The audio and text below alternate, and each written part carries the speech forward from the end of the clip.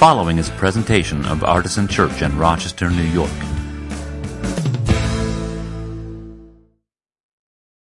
Have you ever tried to take a photograph of something really spectacular and you find that the results are completely underwhelming? Yeah, everybody's nodding. We all have cameras in our pocket these days. I have an example which I'll show you in a minute, but first I want to try to tell you about it so that you can be disappointed in two different ways. So I was driving out, just on Thursday, I was driving out to SUNY Brockport. Many of you know that I'm doing a master's in mental health counseling at Brockport, and I'm a little over halfway through, and I was driving down to Brockport. I was a little over halfway there for a 6:30 class, and on my way there, I was enjoying a sunset off in the distance. Now, I was not, just to be clear, I was very much not enjoying the fact that the sunset was happening on my way to a 6:30 p.m. class. I wish that were not true, but I can't help the march of time in so many ways. But I was enjoying this beautiful sunset, and it was giving off total magic hour vibes, right? So when I was in undergrad, I took a photography class, and one of the things they taught us is that horizontal light is very beautiful on images, on figures and statues and things, which is why the morning and evening light, dawn and dusk, are such beautiful times to take pictures, not just because of the sun, but because of the way the sun is kind of raking across sideways. Anyway, it was magic hour vibes, is what I'm trying to tell you. It was very beautiful. The trees were pretty. The clouds were pretty. Everything I was looking at as I was driving down this highway was beautiful. And then I thought, I saw somebody had pulled off the road to take a photo, which puzzled me for a second because, it was a pretty nice sunset, but it's not like stop your car and take a picture pretty. And then I realized they were not facing the sunset. They were facing the complete other direction. And so I did what any good, responsible citizen would do in that moment, driving 55 miles an hour. I turned around to look behind me. Now, this is not recommended. If you're going to learn to drive soon, don't do this. But I turned around just long enough to see the most magnificent rainbow I have seen in years and years and years, maybe my whole life. Now, I could not see all of it. I could just see the part that I could see while I was, turning, while I was driving too fast down the road. And it was not only the widest rainbow I've seen in ages, but also the colors were so vibrant and deep. And I guess by definition, a rainbow is all the colors of the visible spectrum, but you can't always see all of them in every rainbow, and you could see all of them in this rainbow. And so eventually, I kept kind of like, whoa, wow.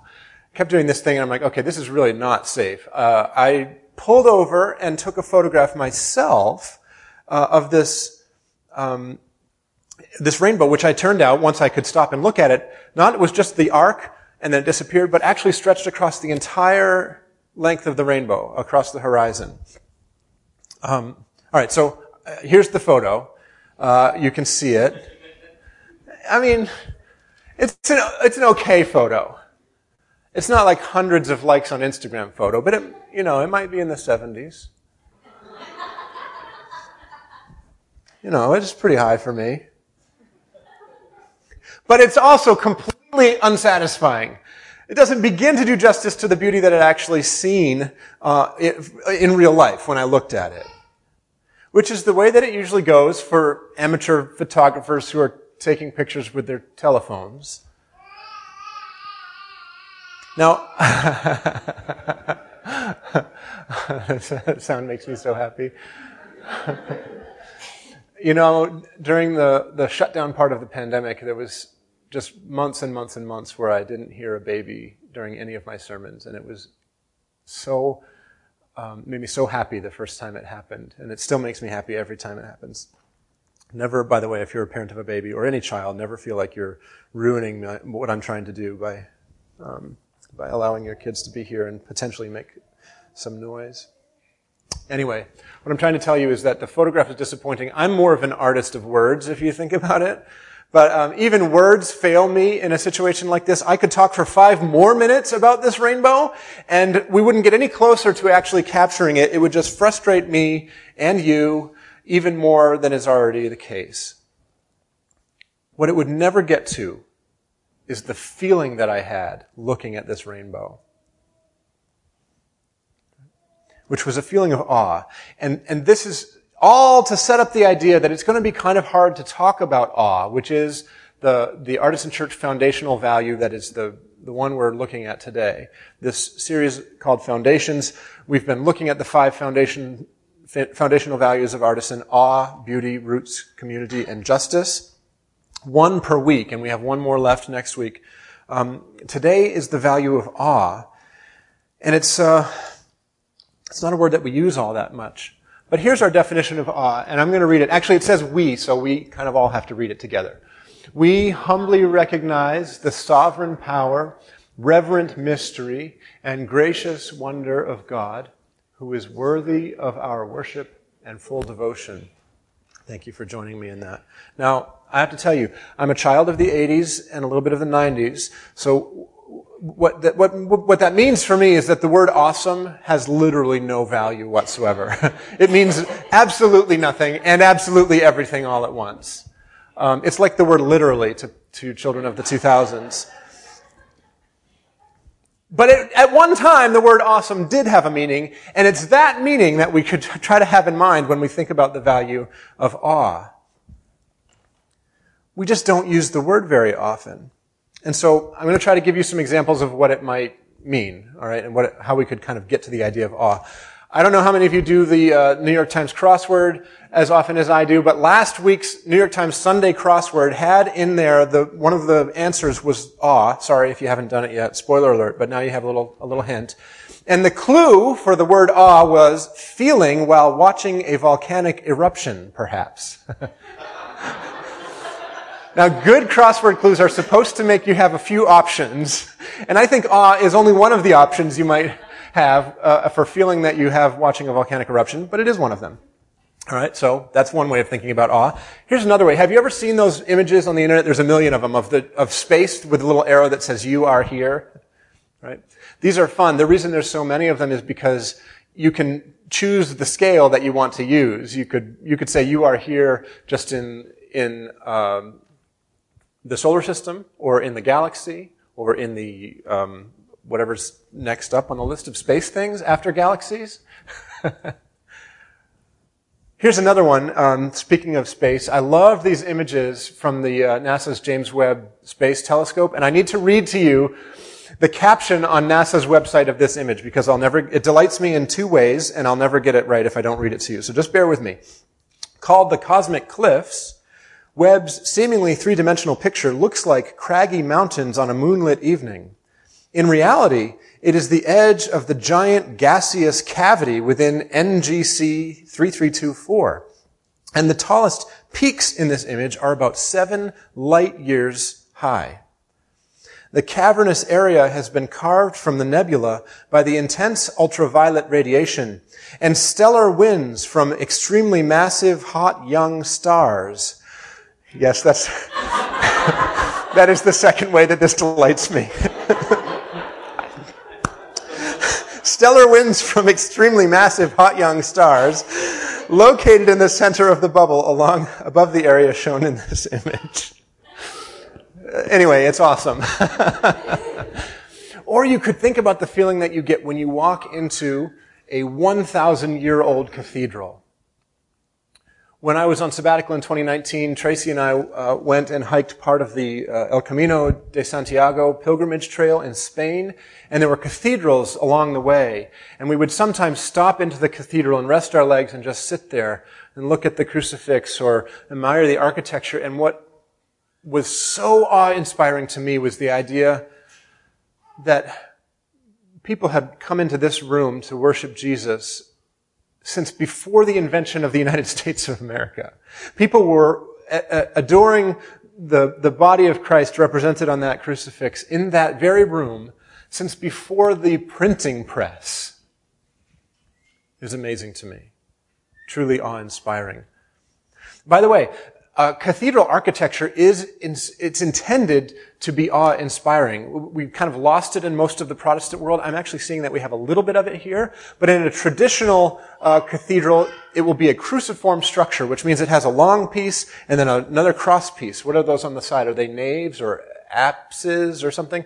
I don't know. I'm a Protestant. But anyway, you know what I'm talking about. They have the side rooms. It's designed to be like the cross of Jesus. And where's the head? It's right there at the altar where the sacrament of communion is offered to the faithful. And what happens as you go up to the ceiling is you see these flying buttresses in some cathedrals. I think that's the Gothic era term. But in any case, we kind of have them here, but it's supposed to represent the rib cage of Christ's body. Right? The church is the body of Christ, and we mean that like socially in a lot of ways, but it's also like the church building is supposed to be the body of Christ, and that is an awe-inspiring thing. It's why this is a religious experience in some ways. It's not just the language that we use or the songs that we sing or the texts that we read from. It's a religious experience simply from being in the space, or it ought to be. You're supposed to get the sense that going into a place like that, or a place like this, in one way or another, that God so transcends human understanding and experience as to cause fear and trembling, those famous words from Scripture. Now, my theology leads me to say that's not supposed to be fear out of the punishment of wrath or something like that, although there's reasons why it's sometimes mistaken to be so, but rather an inescapable awareness of the sacred. That's the fear and trembling that I have in mind, that I think the biblical authors most often have in mind when they use that phrase. And that's one of the reasons why Hebrews 12 is the scripture that I chose to be used as today's main reading. And if you found some of it kind of bizarre and somewhat alarming, it's by design. I wanted you to have that feeling. The book of Hebrews is a letter that's written to Christians who are especially Jewish. Now, all of the early Christians pretty much were Jewish, and they began to form this movement out of Judaism. And so all of the Christian letters have some of that in there, but this one is very targeted toward Jewish Israelite practice and belief and understanding and imagery. And so the author of the book of Hebrews, we don't know who it is making all these references to the shared historical and religious experience of the people in that community. And so it has more references to Judaism than the other New Testament letters. And it speaks of things like this. A voice whose words made the hearers beg that not another word be spoken to them. Some of you have that experience in your house. A voice whose words make the hearers beg that not another word be spoken to them. Some of the children are like, yes, my parents, right? A voice so terrifying, it's so terrifying was the sight, the author says, that Moses said, I tremble with fear. And then the author says, at that time his voice shook the earth, but now he has promised, yet once more I will shake not only the earth, but also the heaven. And so as we move into this Christian understanding of these images and ideas, we see that some of it is going to be carried with us, that this reverence, this mystery, this awe is supposed to be part of our ongoing experience with God through Christ. And that's part of why I chose this passage. But the other reason I chose this passage is because it also speaks to the security that we have from placing our trust in Jesus Christ. And I think maybe should encourage us to be not to do fear and trembling in the afraid way, but in the reverent way. Do you see that distinction? So this passage also says, you have come to Mount Zion. By the way, that's, I think, a juxtaposition, to use the literary critical term. It's a comparison between Mount Sinai, where the Moses shaking of the things happened. It says, you have come to Mount Zion and to the city of the living God, the heavenly Jerusalem. And we are receiving a kingdom that cannot be shaken. So all of that is there. It's all swirling around. If it feels like I don't have a coherent one way of interpreting even just those 10 verses, it's because I don't. And that's part of what we're experiencing in the text, is an awe, a mystery. And we should be reverent of that, not necessarily resistant to it.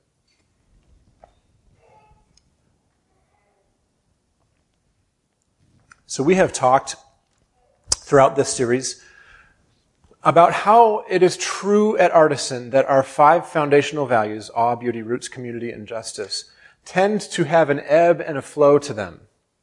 For example, I shared during the community week that community, our value of community, was much easier to accomplish when we were very small and we all lived in the same 3 blocks of the city of Rochester, pretty much.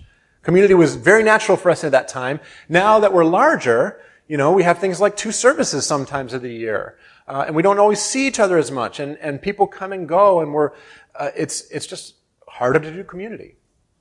We put the justice value in the list, not because it was going to be an easy slam dunk for us, but because you cannot escape it if you take the scripture seriously, and yet we had no idea what we were doing when we tried to pursue the foundational value of justice early on.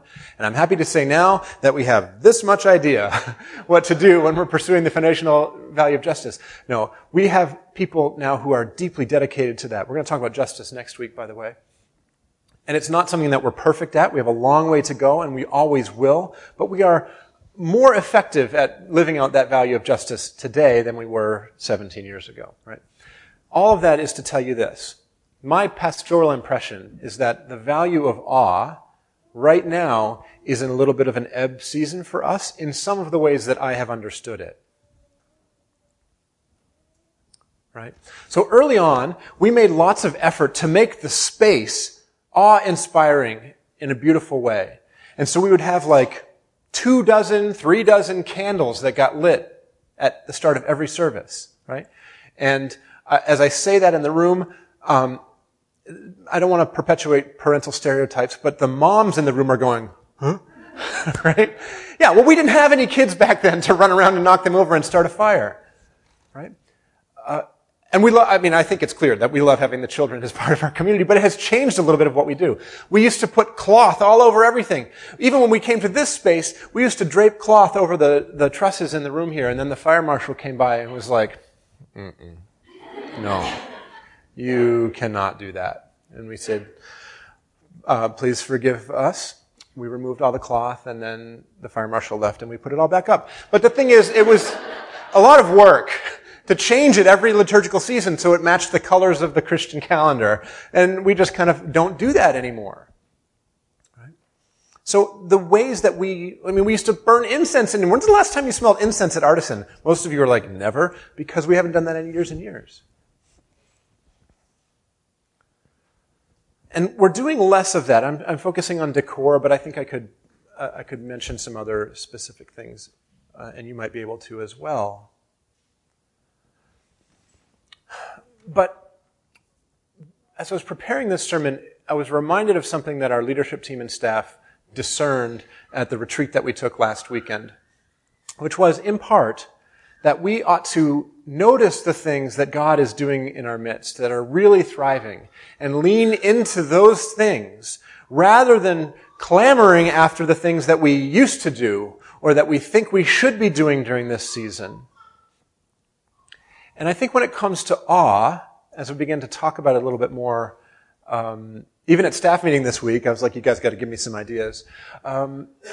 We started to think about some things that happen at Artisan that really do fulfill this foundational value, albeit in a different way than maybe what my 17-year-old pastor, 17 years old pastor, have been trained to look for. And so I'm going to turn it to you and ask you to give a couple of examples as the people of Artisan Church.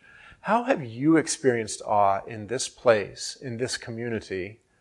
And the list of responses at the 9 a.m. service was so inspiring to me. So many people shared things that I wouldn't have thought of or thought of in a different way. And so I'm really excited to hear from you what you think. And if you want to type something into Zoom, you can do that. I'll try to read it out. And I will, rather than pass the mic around this time, I'll just try to repeat what people say. But okay, did I give you enough preamble to think about your answer? What's something that you've experienced as awe-inspiring? Diana, yes.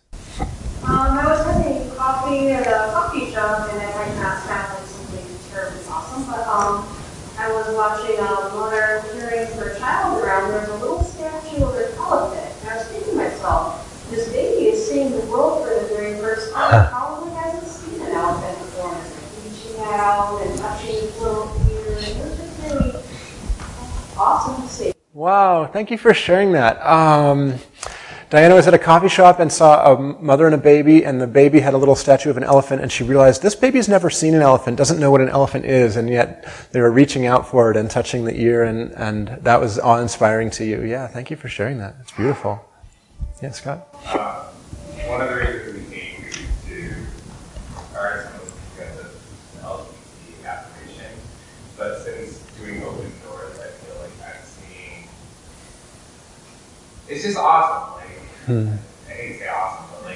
It's awe-inspiring to have such deep and rich conversation with so many LGBTQ people and allies. Like, when I presented to my district, I'm like, you all don't understand. Like, it's very rare to have authentic conversations centered on what it means to be LGBTQ, LGBTQ people in a safe space. Wow. So that's pretty awe-inspiring. Thank you so much for sharing that, Scott. So I'll try to summarize. Scott said that they started coming here because of our LGBTQ inclusion and affirmation policy, but since coming here has started the Open Doors group for LGBTQ people and their families and allies, and it's been, you said, totally awe-inspiring to be in that room, and really it's a very unique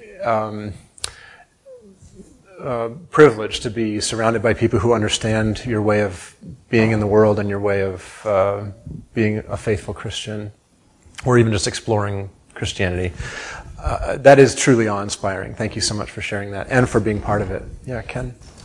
I come at this from a little different angle because I have a very hard time having a feeling of awe. But intellectually, contemplating is the fancy word for thinking about the idea of just things like the size of the universe.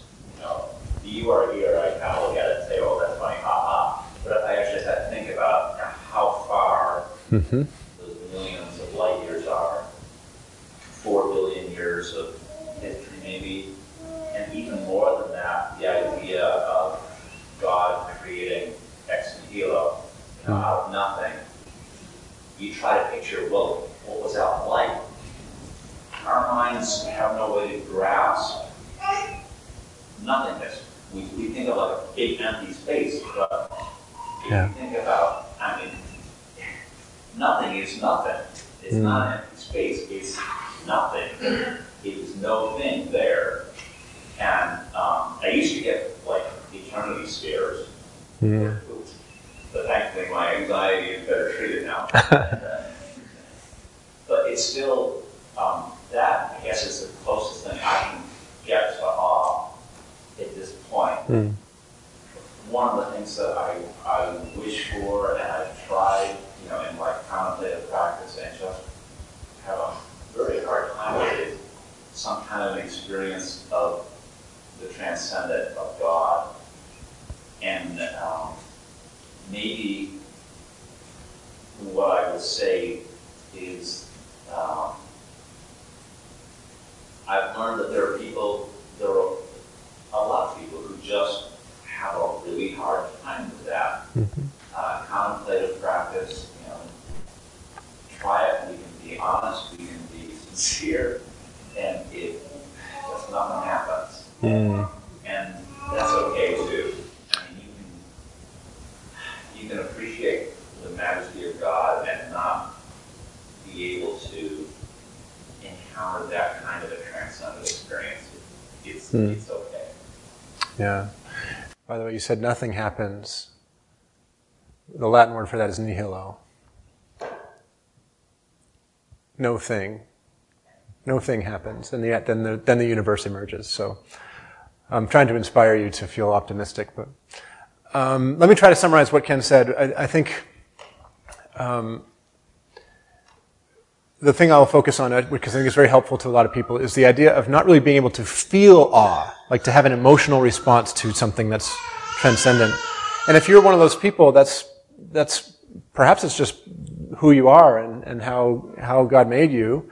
And it might be true for you, like it sounds like it is for Ken, that thinking about it, just trying to get a sense of the scale of the universe, is an intellectual reverence and mystery. And I think that's valid as well. Jolene mentions in the chat seeing Vila visit and preach. How many found that awe-inspiring? Yeah, absolutely. Yeah, Paul. So two things came to mind for me. One, being a part of the prayer team, one of the things that brings me a lot of awe is some of the prayer requests that take a long time. Like, we pray for them for some of them over a year, and we get to see what happens with some of those things. So 2 examples came to mind. One was we prayed for this mom who asked for prayer for her daughter who had a lot of seizures and all sorts of struggles with trying to figure out how to treat it and cope with it. And she prayed that she could get a service dog. And it took over a year, but she recently got the service dog. And just getting to hear about the impact on her family has been awesome. And another thing that came to mind was, as many of you know, Dell has been in school to become a physician's assistant. And so many times, like, we prayed for her exams for a long time, and she just passed her boards. So, yeah, there's a lot of awe and just thinking about, like, how present God has been with her in all the journey of, like, being a mom and being a church leader and being in grad school and all of the challenge that has been. Yeah. And then one other thing I'll share. I love getting to see Ezra's reaction to music at church. Like today, the last time that played, I thought was really beautiful. And she clapped once. Just like, you know, getting to like smile or just have her experience that with everyone. Yeah, thank you.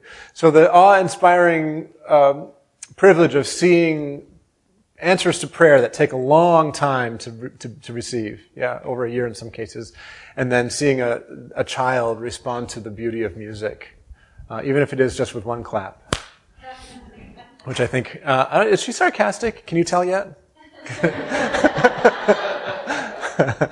Well, we could go on and on and on. And thank you so much for sharing some of those experiences. It is very helpful for me as I sort of thought in my mind we're in an ebb season for awe. Well, actually, we're just in a different type of flow season for awe. Things are happening that are awe-inspiring, and I'm so grateful for your sharing those stories. And because your sharing was much more interesting than some of what I was about to say, I'm gonna skip ahead to the end, right? And there was much rejoicing. Yay. Thank you. Yes, the obligatory Monty Python response. I appreciate that.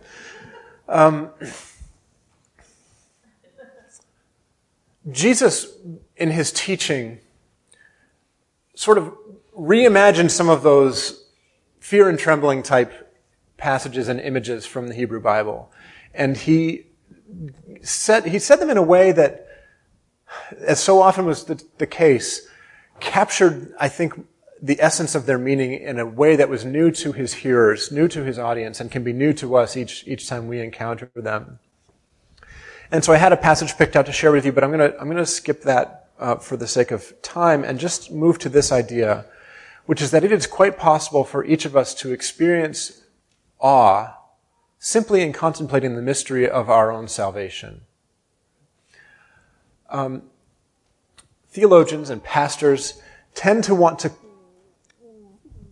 spill a lot of ink in trying to explain exactly how it is that Christ's death and resurrection save us from our sins.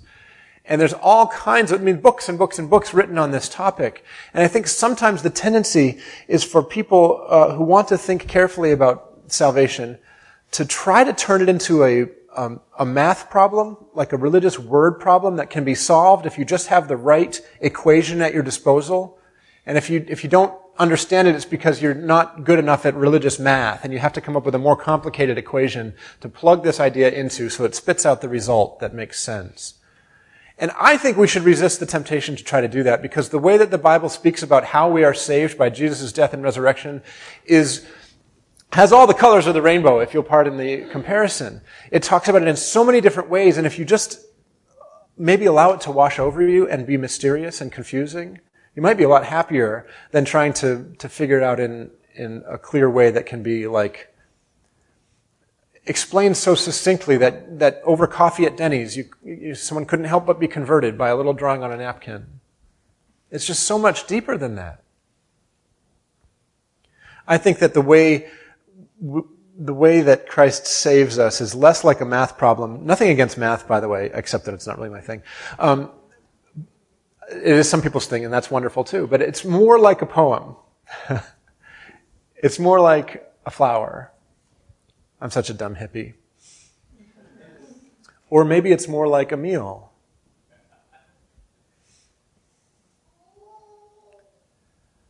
This is why we take communion every week, because it allows us not only to witness or hear about the mystery of salvation, but literally to taste it, to put it into our mouths and process it with our bodies, to receive in our own body the body and blood of the Savior. It's such a reverent mystery. It's such a mysterious wonder of God. Even though it's so simple, it's bread and wine, it's literally the stuff that was on the dinner table. And yet it's endlessly deep and mysterious and beautiful to us. And that is one reason why Artisan's Communion Table is open to all. Far be it from me, or far be it from our community, to try to come up with some, if you'll forgive, math problem to decide who can and cannot come and accept the invitation to supper that Jesus gave them. And so we're going to take communion together now, and if you've never done it with us before, don't know how it works, know that you are invited. And I'll say more about that in just a moment. But if you come through the middle aisle, you can take a piece of the bread. There's regular and gluten-free. You can dip it in the wine or the juice. Choose whatever's the best combination for you. There's also the contained ones, which if you want or need those, they'll always be available for you. Whatever mode you use, take it and eat it and drink it, remembering that Christ's body was broken for you. Christ's blood was shed for the forgiveness of your sins and mine. And now I'll read to you the beautiful Iona invitation to the sacred table. This is the table not of the church, but of the Lord. It is to be made ready for those who love him and who want to love him more. So come, you who have much faith and you who have little. You who have been here often and you who have not been for a long time. You who have tried to follow and you who have failed. Come, not because it is I who invite you. It is our Lord. It is his will that those who want him should meet him here. And so our table's open. Respond to the Spirit as you will, as we continue to sing. Amen. For more information, visit us at artisanchurch.com.